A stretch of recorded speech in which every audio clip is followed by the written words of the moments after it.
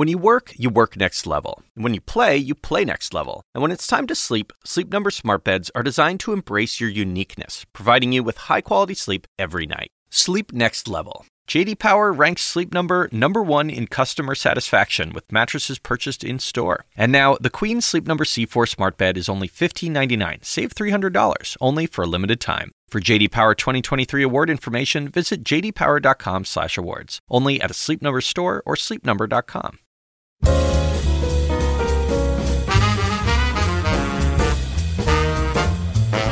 And now, from the University of Chicago Institute of Politics and CNN, The Axe Files, with your host, David Axelrod.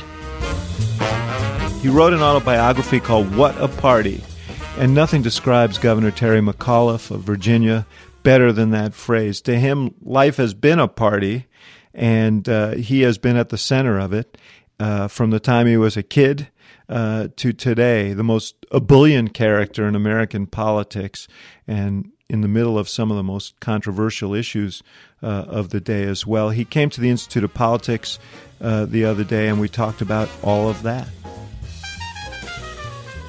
Governor Terry McAuliffe, really great to see you again and to have you at the Institute of Politics. And,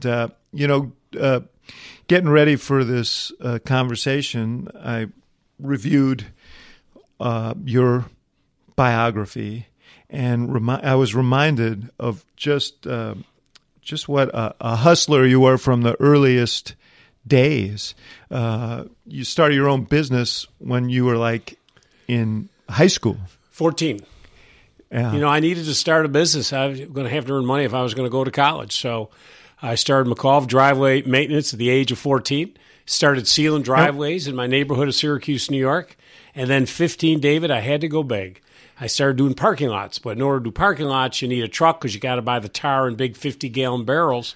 I'm 15 years old. I remember I called up my Uncle Billy Byrne, owned Byrne Dairy. I said, Billy, you got to in Syracuse. Up in Syracuse, New York. Mm-hmm. So what happens in Syracuse, the weather's so bad. I mean, you understand some of that here, obviously, in Chicago. Yes. But the driveways, if you don't put that sealer coat on it, what will happen is water will get in, it will freeze, expand, and ruin your driveway or your parking lot. So you got to seal it. So where'd you learn? Did you seal your own driveway first? Is that what happened? I'll tell you, I was walking home. I'd been caddying. I caddied as a young man, 2 golf bags up and down hills for 5 hours, and was paid $8. And I said, I'm throwing my life away. I got to start my own business. So literally walking home, I saw a guy out putting that hot tar on. I said, you know what? They'll hire a young kid to do that. I went home. I convinced my mother. She took me down to Kmart. I bought a couple 5-gallon barrels and a little brush, swept the driveway, and then I sealed our driveway. And I said, oh, man, this is easy. So then I went home, literally typed up a letter, and handed out all over my neighborhood. I had 10 jobs my first week. And I used to go around the neighborhood with a wagon, little red flyer wagon with my 2 barrels in it, my brushes in it, and I'd go around and do the jobs. It was very lucrative business. And then I said, I got to go big. I got to start doing parking lots. But you couldn't use the 5-gallon barrels. You had to get the big 50-gallon. And then I would go out to Agway, and they put a big hose in it. So you're 14 or 15, like who drives the truck? Well, that's a great story. So at 15, I said, I got to get this big truck. So my Uncle Billy said, yeah, Terry, we got some out in Cicero, New York, an old graveyard of old dairy trucks.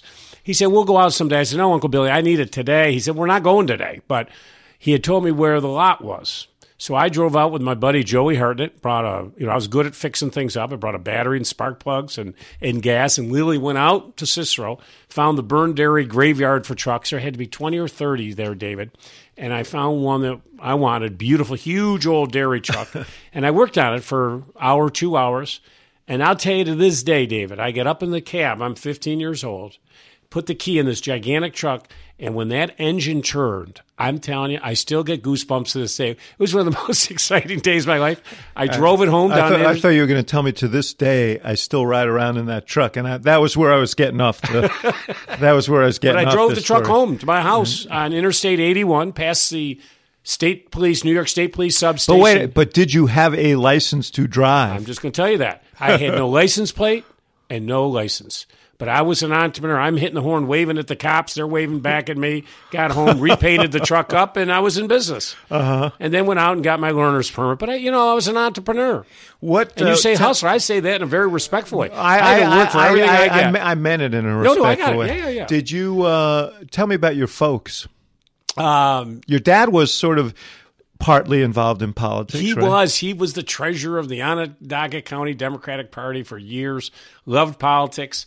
Always active in it. Started me going door to door. Literally, probably, David, at 7 or 8 years old, I started canvassing at a very young age. 4 boys in the family. Mother, housewife. She for a while she worked in a flower store as a clerk, and it was just a great upbringing. Irish Catholic upbringing in Syracuse, New York.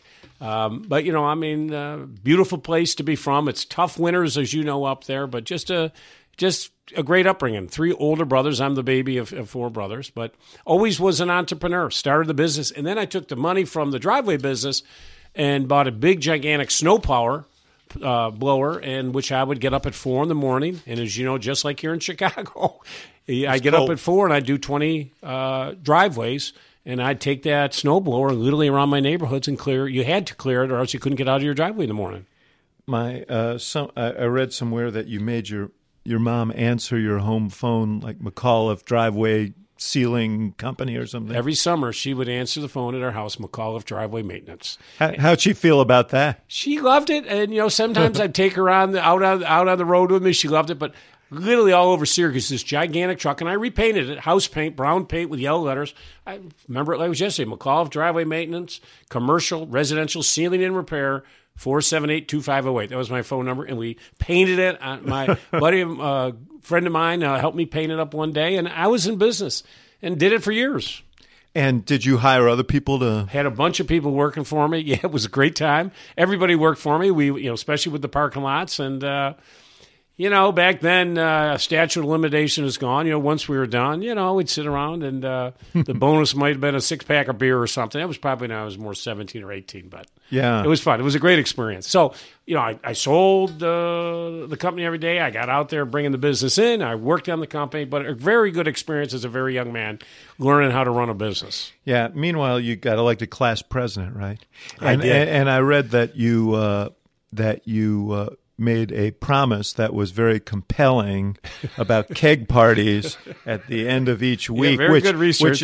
which is a winning platform. I'm a trained professional, and I'm here to tell you that's a winning platform in a high school election. Not only winning platform, but let me tell you, because I think that pledge, today I still hold the record for the most votes ever received by a student council president at Bishop Ludden High School. How did the people who ran the high school feel about your promise? They probably weren't all too excited, but I won, and I honored that commitment. Did you?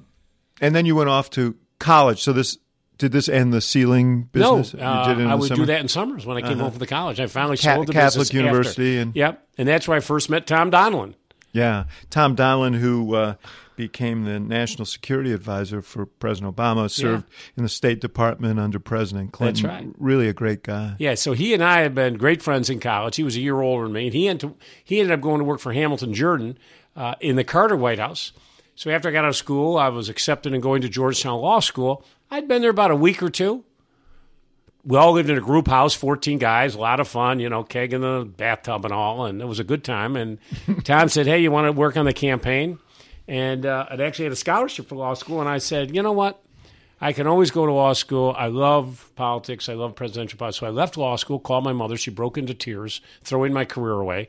But I ended up going to work on the Carter campaign, and David, through one thing after another, I'm 22, 23 years old. And you become finance chair. Become the youngest in the history of our country.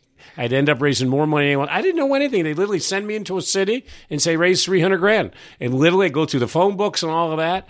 And back then, people forget this. President Carter, this was the reelect, did not campaign in the election.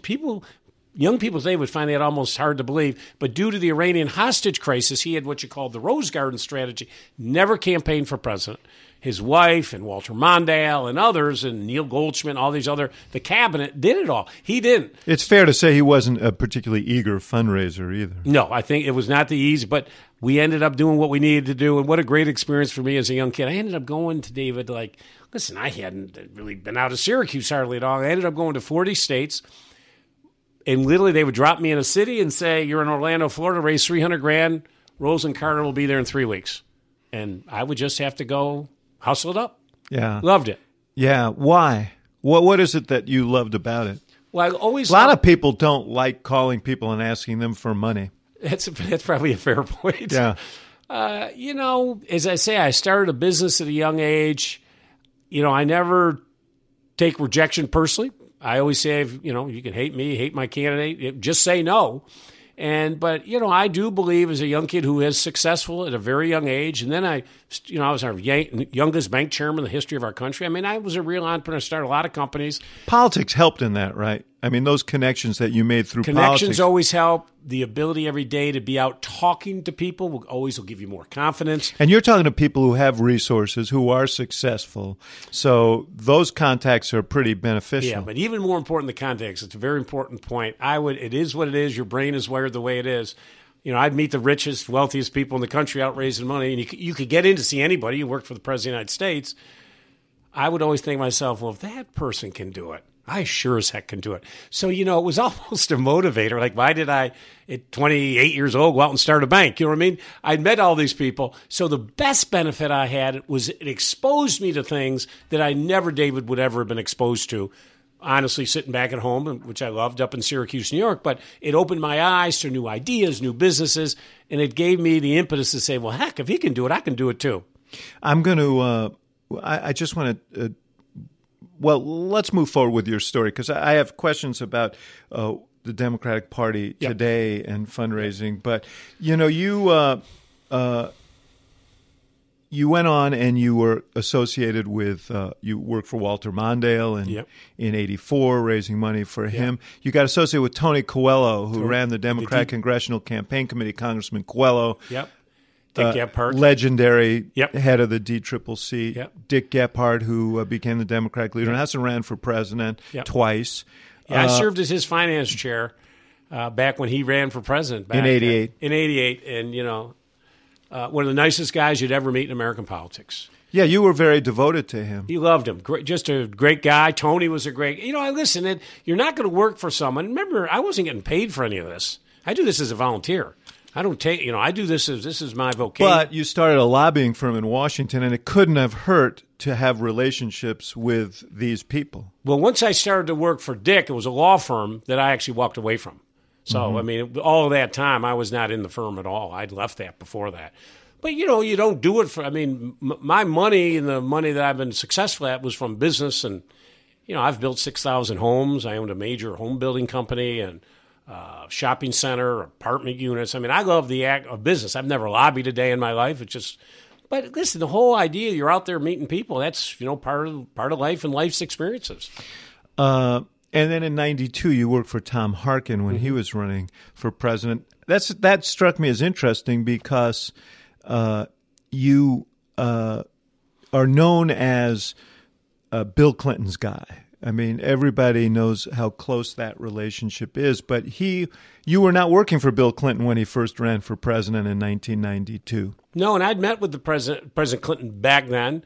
But I'm a very loyal guy, and Dick was thinking of running again, if you remember. Right, I do. Dick was running, and Tom. The interesting thing about that election is a lot of people took a pass on it because at the time you had to make a decision. George H.W. Bush had just led the first Iraq War. That's right, and was viewed as his approval rating was like in the 80s, and a lot of Democrats, Mario Cuomo, Gephardt, and others took a pass on it. That's right. But, you remember the infamous story, Mario Cuomo had a plane right up in Albany ready to fly to New Hampshire. And just didn't do it. Yeah. And I knew Tom Harkin for a long time. Great Irish Catholic. I love Tom Harkin. Every birthday, I get a package, a bottle of Irish whiskey from Tom Harkin. That's just the kind of guy he was. I love Tom Harkin. So for me, it's personal. As I say, I don't get paid to do this. This was volunteer work. You got to be passionate about your candidate. And I think friendship's the most important thing. And I told President Clinton back then, listen, one thing he always understood is friendships, relationships. But as soon as Tom folded, then I went out and then chaired a huge event for the President Clinton then back in Little Rock.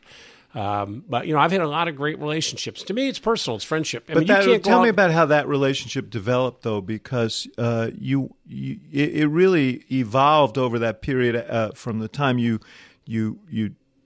helped him there through the REELEC when you actually led his fundraising operation. Yeah.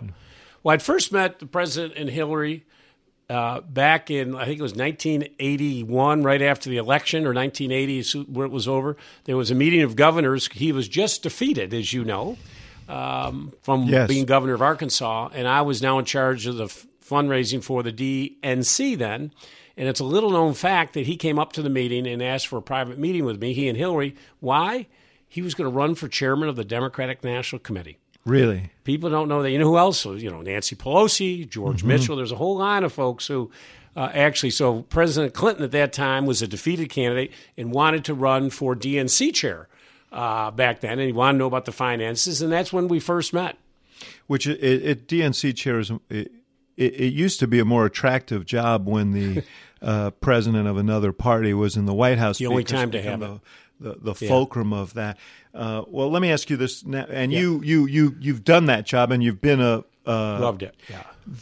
This is a period where you would expect that to be the case, but the DNC and all the party organizations are having a hard time raising money. Candidates are raising money like up the wazoo. It's a record year for Democratic candidates running and for the amount of money they're raising. Why aren't people – now, I know the law changed is one reason, but what is it that's keeping people from contributing to the party, and what does it say about the party organizations? Yeah, and I got to say, this should be a record year for fundraising for the party, no question. When I became chair, it was after the horrible debacle of Florida and Gore, who actually won the election. We didn't get the prize. And so we went in, and I took over the party. And it was I loved being chair of the party. It was at a time, Republican had the White House, so you get to be out there every single day, getting your points out there. But for me, it was about building the party for the 21st century. I had to build the headquarters, David. First, I had to get us out of a horrible debt, build the new national headquarters. We didn't have a voter file, believe it or not. I had to go out to all 50 state chairs and say, I will pay for all of this. We built the first data file for the Democratic National Committee. You're not going to believe it. In 2002, we didn't have one. 50 states had it, but we brought all that. We built all the new technology. I got our party out of the debt for the first time in modern history. And actually, when I handed the party the reins over to Howard Dean, no debt for the first time ever in the party, millions of dollars in the bank, a spanking new headquarters with all the technology in the first voter file. So for me, it was building to get that party. People always... what's the party role and all that? I mean, as you know, David, it's the infrastructure. They run the guts of the party. They're not people ask me all the time, who's the leader of the party today? Right. I'll tell you who the leader of the party is. It's the grassroots in our party. They're the ones that's not well understood. I get that question all the time, too. Yeah. Absent a presidential candidate, there's no one person who's going to be the leader of a party. And I know some people want President Obama to take up that role and so on. But that's not really the role that former presidents play. Even in the Trump era, that's not the role that former presidents play. People have to step up, and ultimately a candidate will emerge. That's right. But look at the grassroots. They've been driving the debate. The town hall meetings, as you see, they're flushing members of Congress out who are refusing to have town hall meetings. They've led the revolt on health care and so forth. So, you're right. Till we have a nominee of the party. But the DNC runs infrastructure, runs the guts, runs the primaries. I changed the primary calendar, the first guy in modern history to change it. I wanted the party to be a little bit more reflective. I love Iowa, New Hampshire, but it's not reflective of the demographics of our party. So I brought Michigan up, as you know. I brought South Carolina up. Mm-hmm. I brought Arizona up. I brought New Mexico up for the first time to really represent so the African-American community and the Hispanic community could have an earlier say in our presidential primary process. And we need to look at that. It's very important. But the party, this is a time with Donald Trump. I can tell you in Virginia today, he's like 31% approval rating. This is the time. We got elections coming up very shortly. We're going to sweep all three. We're going to talk about that, in a bit about Virginia and where we are today. I ask you this question as someone who was involved with the administration, very devoted to President Obama, and I was involved in the political operation and worked on both campaigns. Do you think that we failed in the last decade relative to the infrastructure of the party? Should more have been done to build the infrastructure? I feel that way, and I feel somewhat responsible for that failure. And listen, I had a long talk with President Obama the last week in office. Myself and Nancy Pelosi and Chuck Schumer went over and spent about an hour and a half with the president to talk about, I think where we have failed as a party. We all get all gassed up and ginned up for the presidential election. We raise billions of dollars, and then they go away for 4 years. And we haven't done what we need to do at the state and local level. And I'm obsessed by this topic because we're now doing this redistricting. But, I mean, you know the numbers, David. I think we've lost 978 state legislative seats in the last 8 years, 30 chambers. 70% of the chambers in America today are now controlled by the Republicans. We're down to 15 governors. Lost, 67 House seats. We've got to do a better job of going in. Part of that, of course, was due to the redistricting of 2010, which was really they caught the calendar in the right year. That was damaging. But some of it was, the Republican Party, the Koch brothers, that's right, have devoted a lot of resources to building infrastructure at the grassroots, to recruiting candidates, supporting candidates. And the Democratic Party hasn't done that, certainly not to that degree. And I think that's a big part of the story. Yeah. So that's what we're trying to do with this new group called the National Democratic Redistricting, and President's involved, Eric Holder's involved, and Nancy and I have been traveling the country helping to raise money for it. Because what I'm very concerned about as a Democrat, that 2020 we will have the new census, 2021, every line in America will be redrawn. Under the set of circumstances we have today, 70% will be drawn by very conservative Republican legislatures. The only person who can stop that is a Democratic governor. And we're down to 15 today in America. Now, we have 36 races coming up next year, so I want to devote a lot of time. We have got to get Democratic governors in office, because what's happening, David, is forget about Congress. There's nothing happening there. And this is what the Koch brothers figured out. They said, let's go at the state and local level. All the rollback of women's rights, LGBT rights, environmental rights, pro-gun, anti-voting is happening at the state. I vetoed a bill this year in order to get an absentee ballot. You have to fax in your driver's license. I had to veto a bill that you could sell machine guns out of our gun stores. I mean, it is systematically happening state by state by state. We got to get in the game, and we got to start winning some of these governorships because that is the brick wall to stop what's going to happen in 2021. You as an entrepreneur will appreciate that I have to take a short break for a word from our sponsor. Oh, yes, we got to pay for it. Thank you.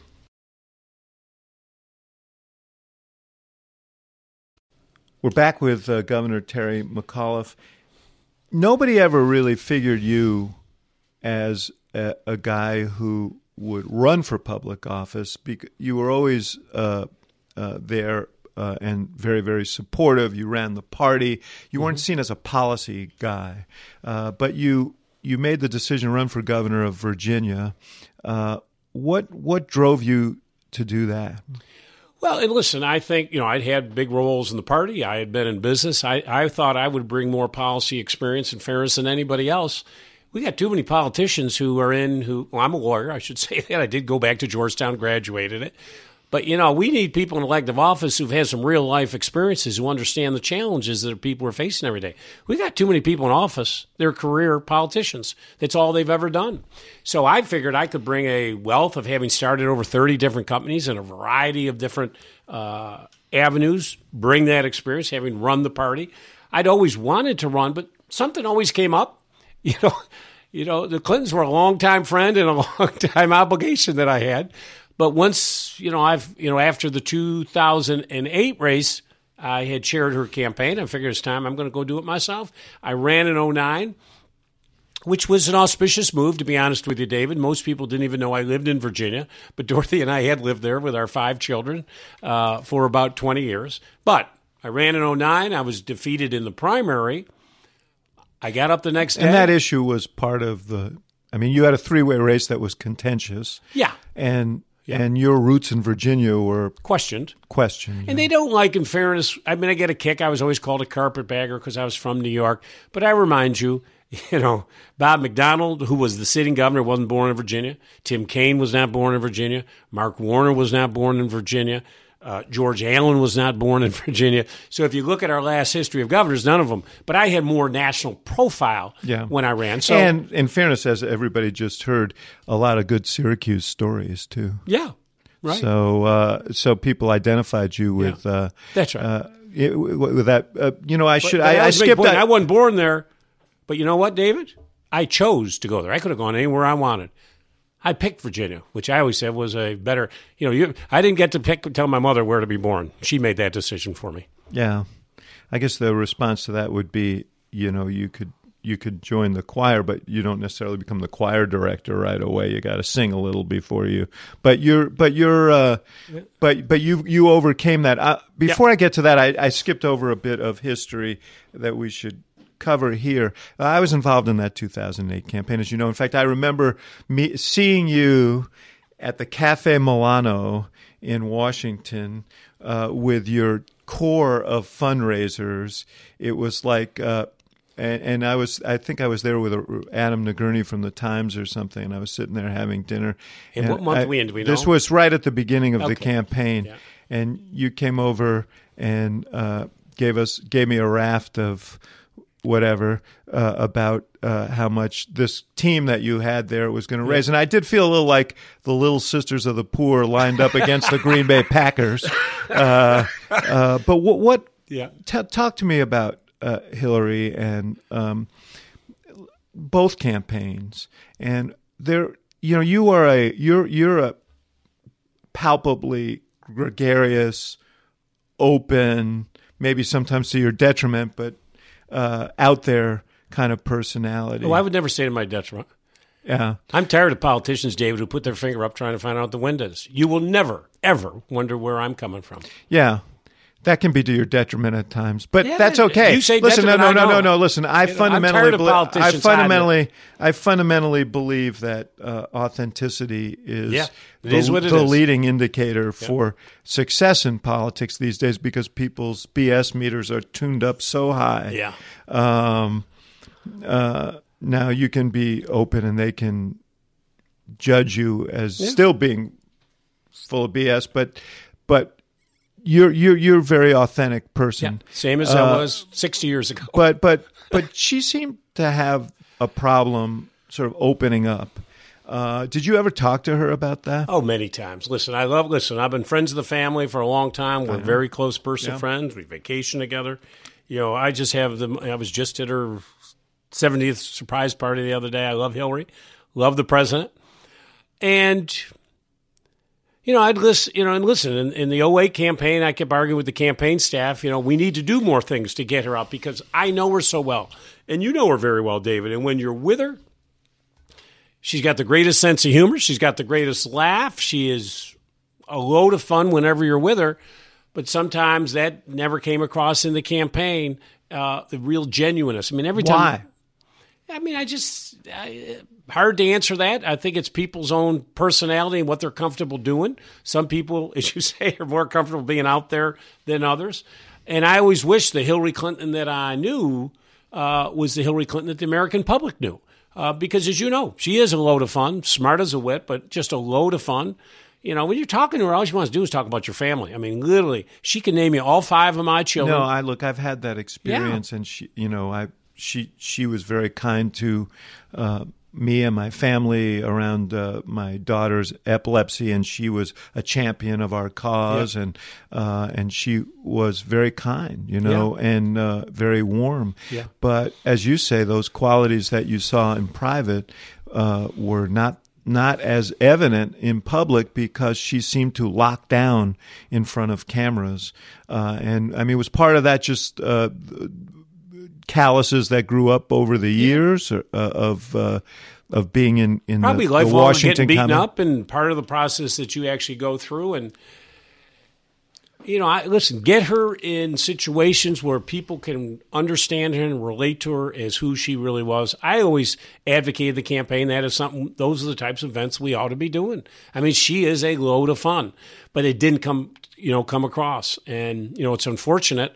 Look what we have in the White House today. It is just really unfortunate what happened in the last campaign. But, she's a very special woman, very bright. And, I spent a lot of years volunteering, helping her.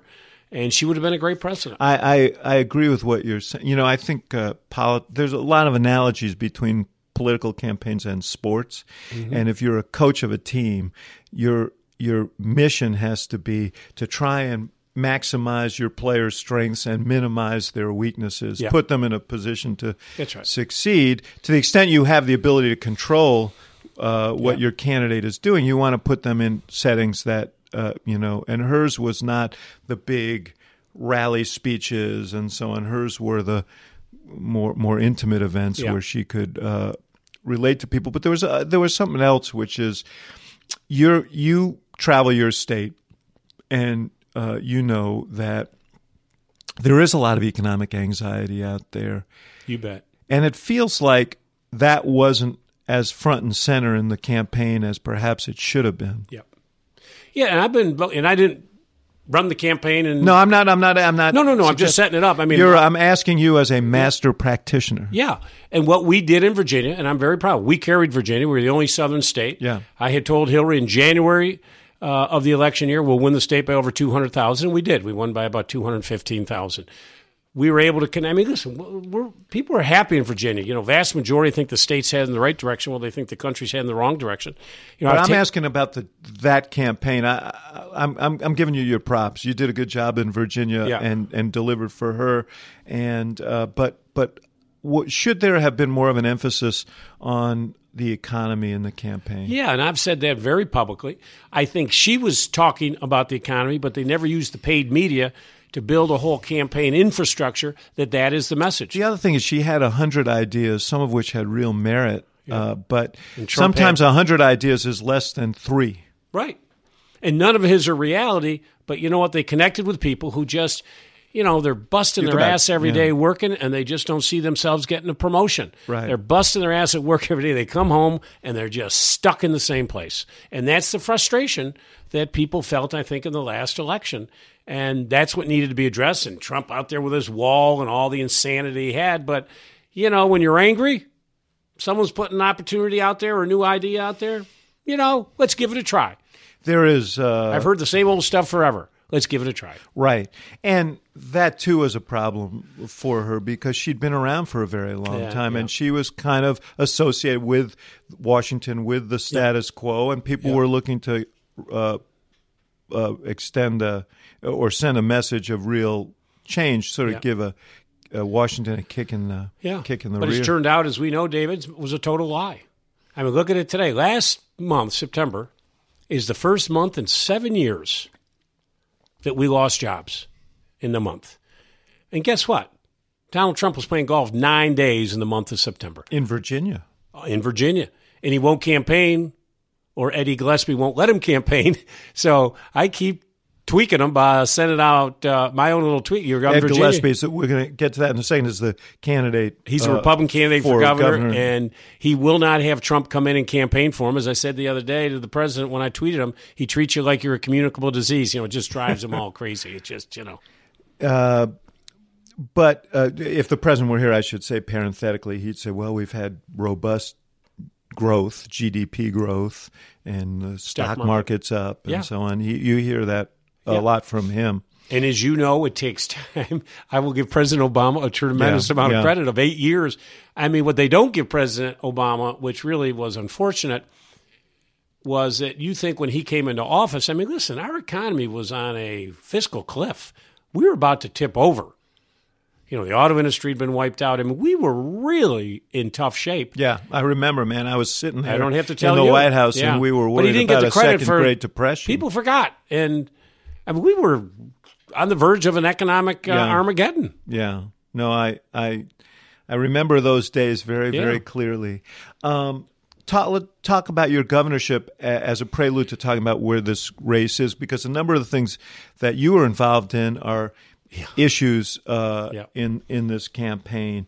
One of them was the extension of voting rights to felons, which is now an issue in the campaign. Talk to me about what motivated you to do that, and I want to ask you about a specific issue that has been raised by Gillespie, the Republican, in the campaign against your Lieutenant Governor, Northam. So when I ran for governor, restoration rights was a big part of my platform. Virginia has, unfortunately, a very sordid history as it relates to race relations and giving people back their right to vote. In America, 40 states, David, it's automatic. Automatic. No questions asked. The governor's not involved. It is automatic. 2 states, you vote while you're in prison, Vermont and Maine. 14 states, you vote the second you walk out of prison. The remaining states, out of prison, done with probation or parole. So when I became governor, I moved incrementally to do what we needed to do. It wasn't just voting rights, right? There were other rights that were... So it's voting rights, serve on a jury, become a notary, not your gun rights. Mm-hmm. So, but 40 states, it's on. These people are back in society, David. I mean, they're back, they're working, they're paying taxes, and to deny these permanently to disenfranchise is just plain wrong.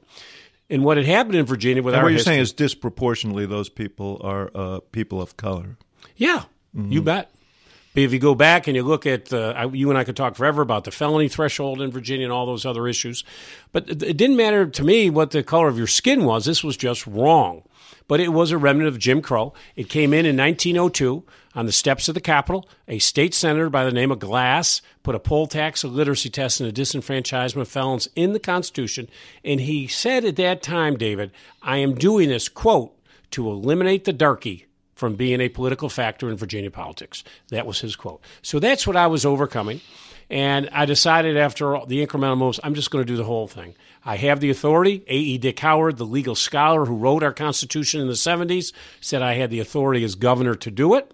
So I did it through on the spot, on the Capitol, to erase what had been a horrible, sordid history.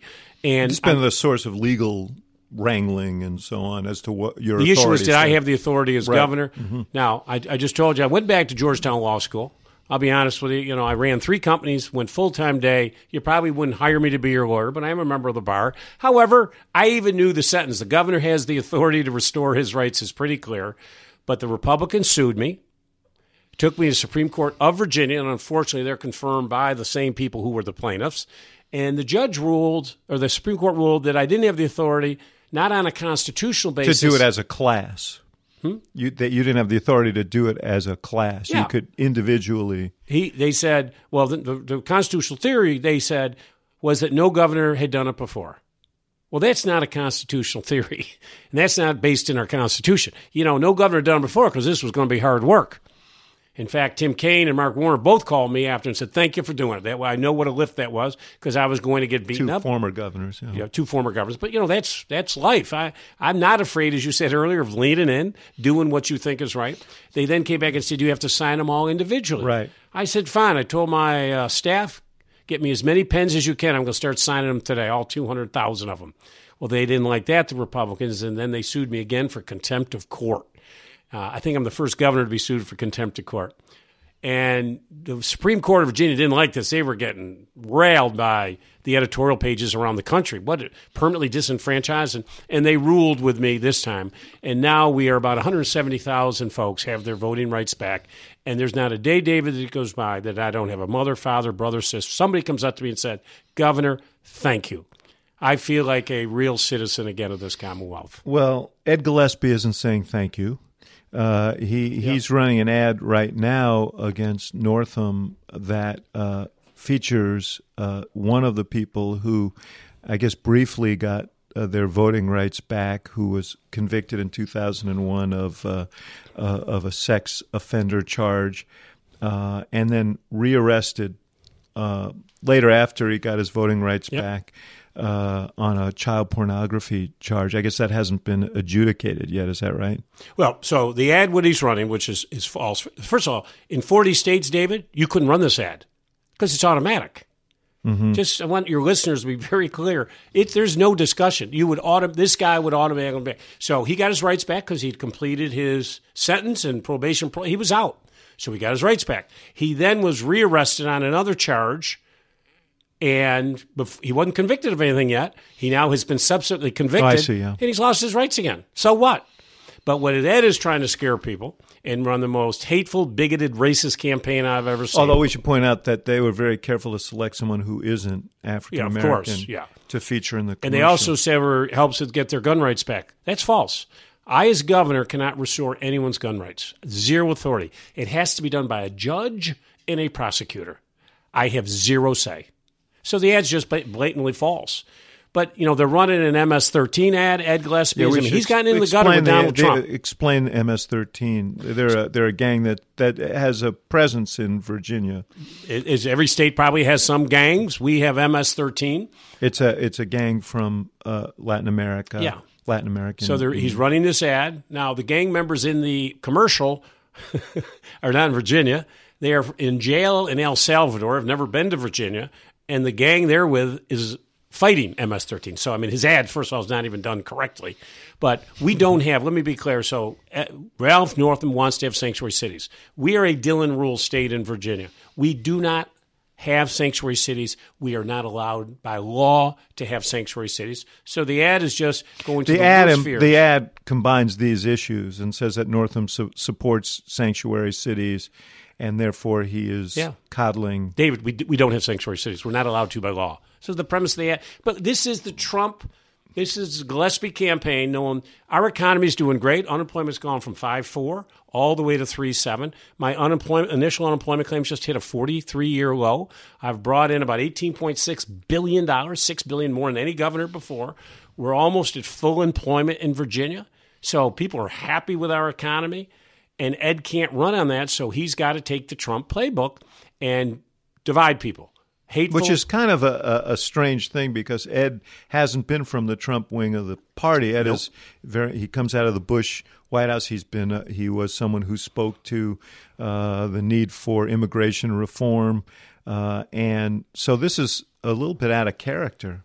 But you got to own your ads. I'm sorry. And Ed has been a friend of mine for years. He was chairman of the party when I was chairman. We did a lot of speeches together. He's on the board of my institute, so I know him well. But you own the ads. I'm sorry. Yeah. Mm-hmm. So this is not the Ed Gillespie I knew, but the Ed Gillespie, this campaign is racist, bigoted, hurtful.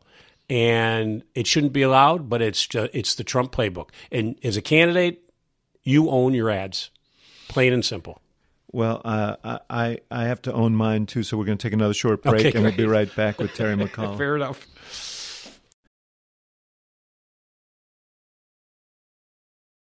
What do you make of the indictments this week of Paul Manafort, of his right-hand man Gates, of this young man who was a policy guy who apparently had some conversation with Russia? Where is this all going? Well, clearly the third gentleman who was part of the senior foreign policy team was trying to set up meetings with the Russians. I think he just became part of the junior foreign policy team. And I guess it was a sealed indictment for a month or so. They've had this for a while. Right. And apparently he's cooperating. The bottom line, the crux of this entire issue is that people were working with a foreign government who is not working in our best interest to destabilize our elections and to destabilize our country. We'll see where it goes. It's not treason today, but if we do find out that they were working with a foreign actor who wants to destabilize and hurt our country, and ultimately I think that's what Mueller is actually looking at, and that's the place which they're going to get at. But we know what they did in the election. And think of Putin today. He's got to be sitting back in Russia now. Look at the destabilization in our country today that's been wrought because of this. We've got issues with NATO today. Look at the issues going on with North Korea. He's got to be sitting back. Kind of won the lottery there. Yeah, I won. I did it. And if we find that any U.S. citizen was involved in this, it's treason. And do you think it's headed that way? I think that what I've always said, and listen, I have no idea, but somebody, David, had to give these people a roadmap of who to talk to, what names to put on memos and things. As you know, Comey said because of that fake memo, but somebody had to know the 4 names to put on it. So somebody gave them a roadmap to give this and what ads to buy and what to be involved in. As you know, this is a very sophisticated business. Yeah. And they're not sitting over in Moscow figuring this out. Somebody, I believe, had to give them the roadmap. And you think the president knew about that?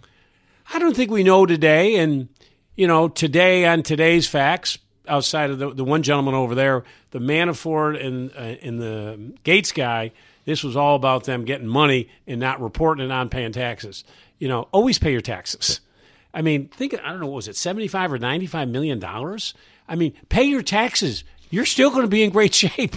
But it's gluttony.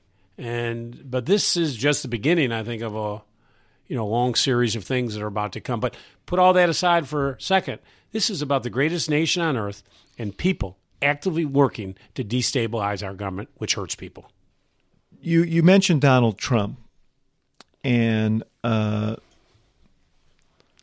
you had a direct sort of interaction with him recently around another issue that has become prominent in your gubernatorial race, and that is this horrible I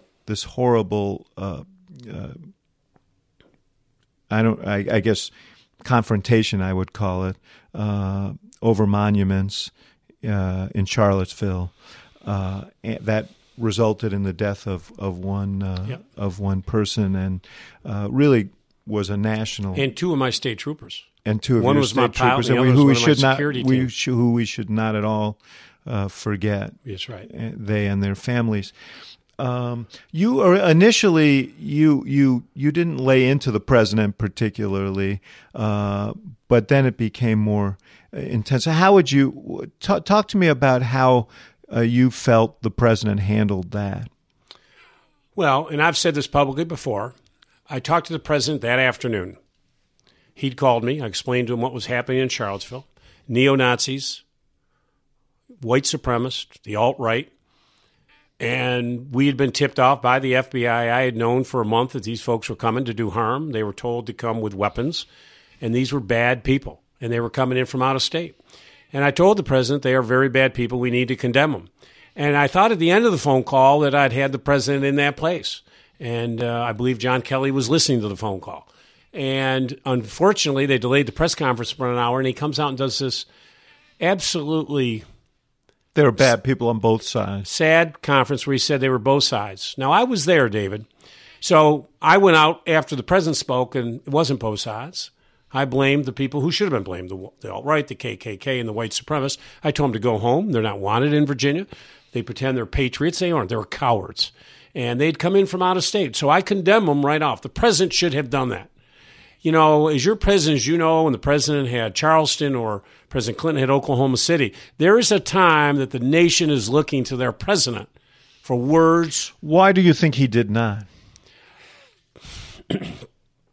My gut is, and I can't answer the question. When I hung up from the phone, we thought we'd had it in a good place, because this wasn't about Virginia. This is about a nation and who we are. And I think got to the White House, and I think whoever part of that team had him come out and say it. And then he came down a week later and even worse, doubled down at Trump Tower and just condemned the other side. Well, the other side, let's be very clear, the other side was there to protest against neo-Nazis, white supremacists, and the alt-right. I was there. These folks, David, were wearing swastikas and T-shirts with Adolf Hitler's picture on it. I mean, are you kidding me? And I heard what they said. And what they spewed, their anger, their hate, and their language against the to the Jewish community. Yeah, anti-Semitism as well. They went in front of one of the synagogues and said, "You should all burn back in the Holocaust." I mean, you just can't believe what these people said. Now, they came in from out of state. They left. They pretended on the least. They didn't even know who Robert E. Lee was. Come on, let's cut to the chase here. But this is what but the president did shift the discussion, or try to shift the discussion to the monuments themselves, and now. But it wasn't. The Gillespie campaign has picked up on that he'll stand up for these monuments. But let me ask you about that. And Trump did say our heritage, like he didn't know what he was talking about. How do people relate to these monuments in your state and in the South? You know, you probably heard Mitch Landrieu's very fine speech about this down in New Orleans. Yeah. These monuments, some people do associate them with heritage, but others associate it with what the Civil War was ultimately motivated by, which is slavery. Yeah. And I'm going to paraphrase the numbers. Let's say we have 180 statues in Virginia. You know, there was probably one to the War of 1812, two to World War I, maybe two to World War II. The American Revolution, I think we have two. You know, 90% are Confederate monuments. We were the capital of the Confederacy. Virginia, Richmond. Many of them came in long after, David, as you know, had nothing to do with the Civil War. They came in just as the rebel flag came in during the 50s. during massive resistance issues and so forth. In Virginia today, and the point that I've tried to make, first of all, localities make the decision what they're going to do. It's very much defined in the law, what they can do and not do. I think a majority, if you look at the polling data, says today that they just leave them alone. What I want you elected officials focused on is the living right now. How about school funding and things like that? But, I view them as a very divisive symbol. I took executive action a couple years ago and took the rebel flag, the Confederate flag, off of the license plates. I did that. I had the authority to do that as governor. I don't have the authority to take any monuments down. Mm-hmm. But I did take it down because it was a sign of divisiveness. And to the African-American community, as you say, slavery, hatred, bigotry. So I took the actions that I could. I think what most people in this debate going on today, they want to first, before we talk about spending millions on monuments, they want to make sure indeed that we are taking care of the people and the children today, making sure they're all getting a quality education. But Ralph has said that he wants to see the monuments come down. Ralph Northam, yeah. Ralph Northam running for governor, but he can say whatever he wants. It is up to the ones that are state controlled. It is up to the General Assembly. The governor has no say on it.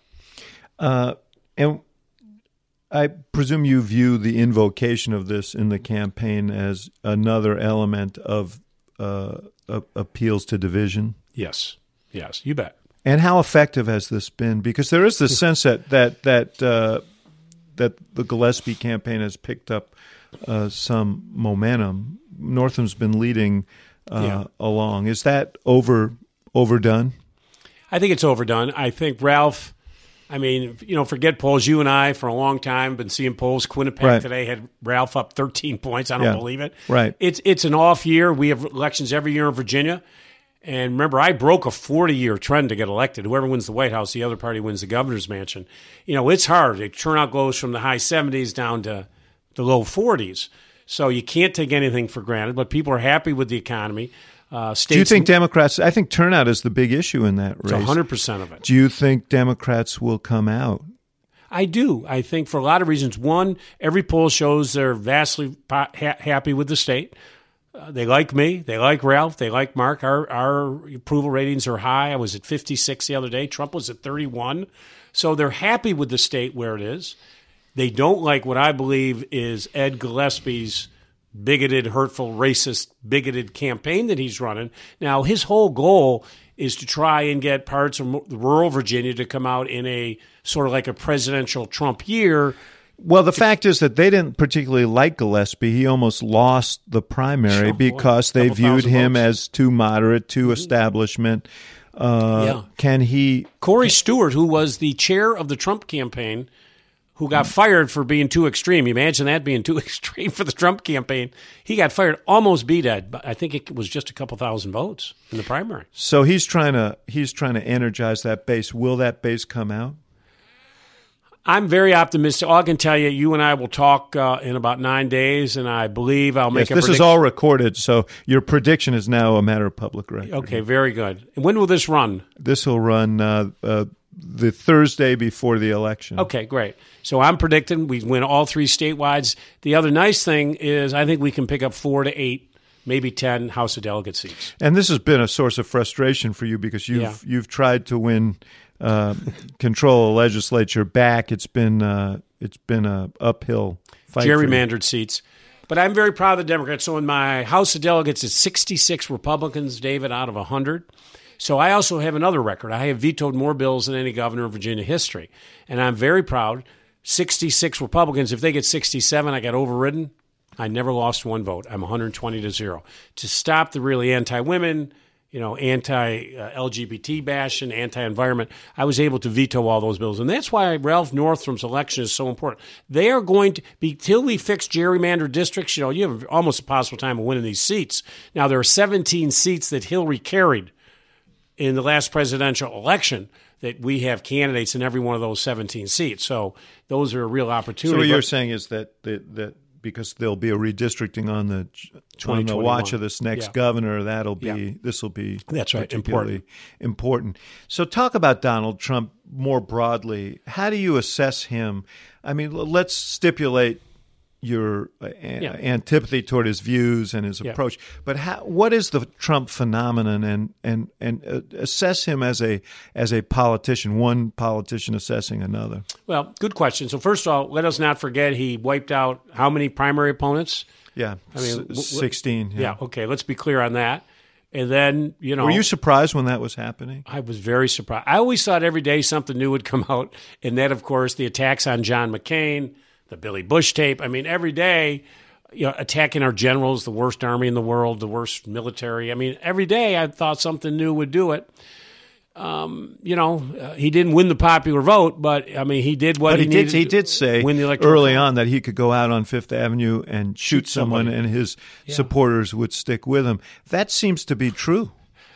Yeah, he hasn't shot anybody. Let's be clear. I'm not accusing him of that. I think it's fading. I think people with their frustrations, you and I talked about before, the folks who are working so hard and not getting promoted, I think they were looking for hope, and I think that is really that hope is evaporating. They're tired of it. And listen, I compete on a global basis. I mean, I'm the most traveled governor in the United States of America. I just did my 34th trade mission. I head off to the big global climate summit in Norway next week on a trade mission. I now have to spend, I've been to dozens of countries. I just announced $91 billion of ag and forestry last year, up 32% since I became governor.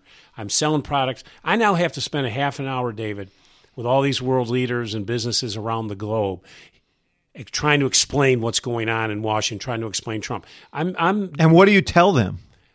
Well, interesting. And this is bad for America because our international prestige is down. What I tell them, and I served as the chairman of the National Governors Association.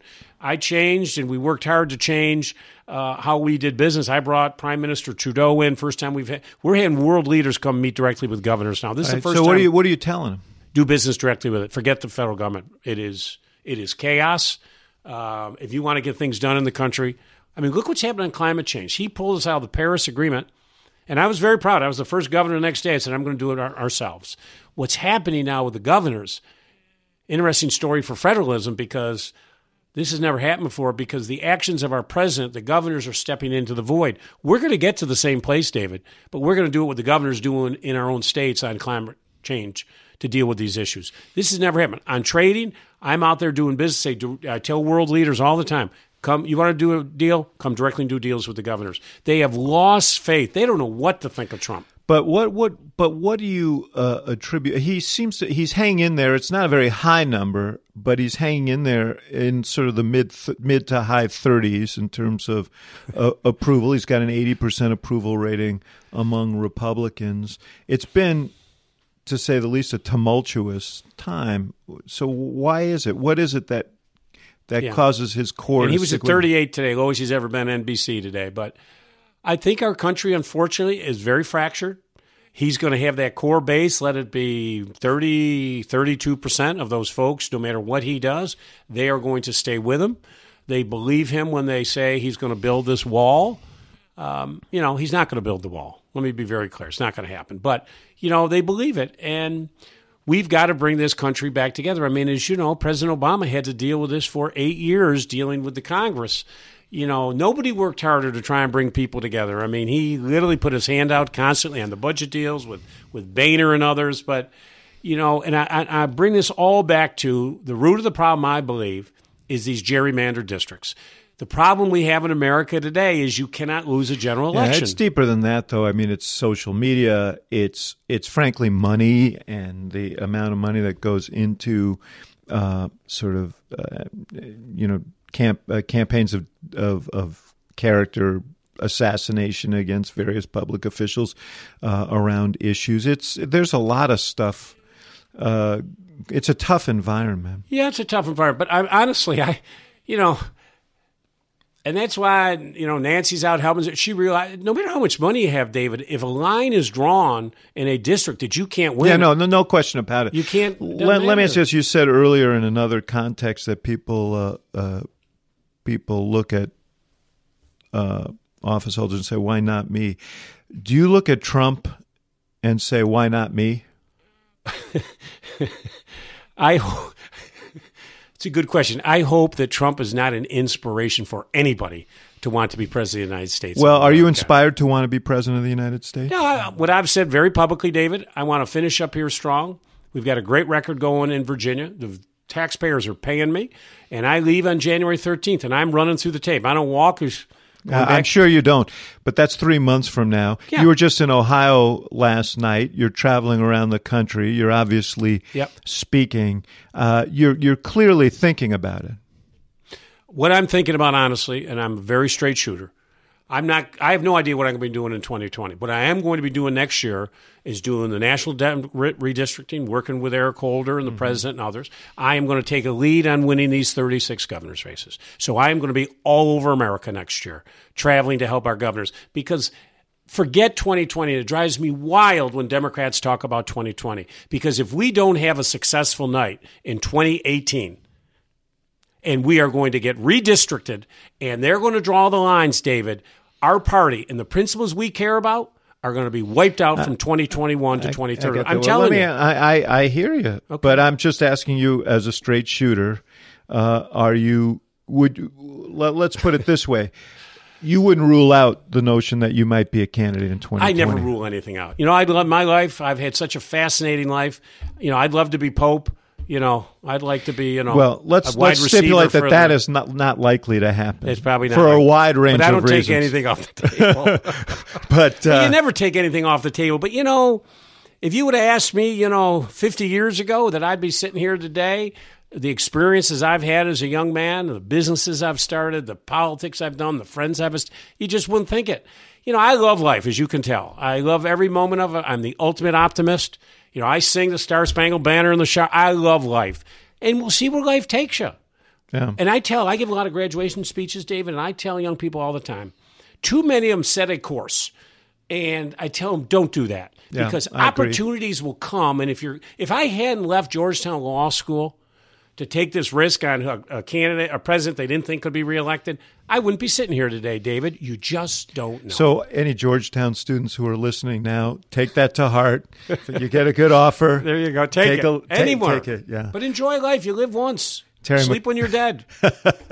Sleep when you're dead. What better message to leave on than that? I agree. Terry McAuliffe, thanks you David. for being here and for being at the Institute of Politics. Thank you. Thank you for listening to The Axe Files, part of the CNN Podcast Network. For more episodes of The Axe Files, visit cnn.com/podcast and subscribe on iTunes, Stitcher, or your favorite app. And for more programming from the University of Chicago Institute of Politics, visit politics.uchicago.edu.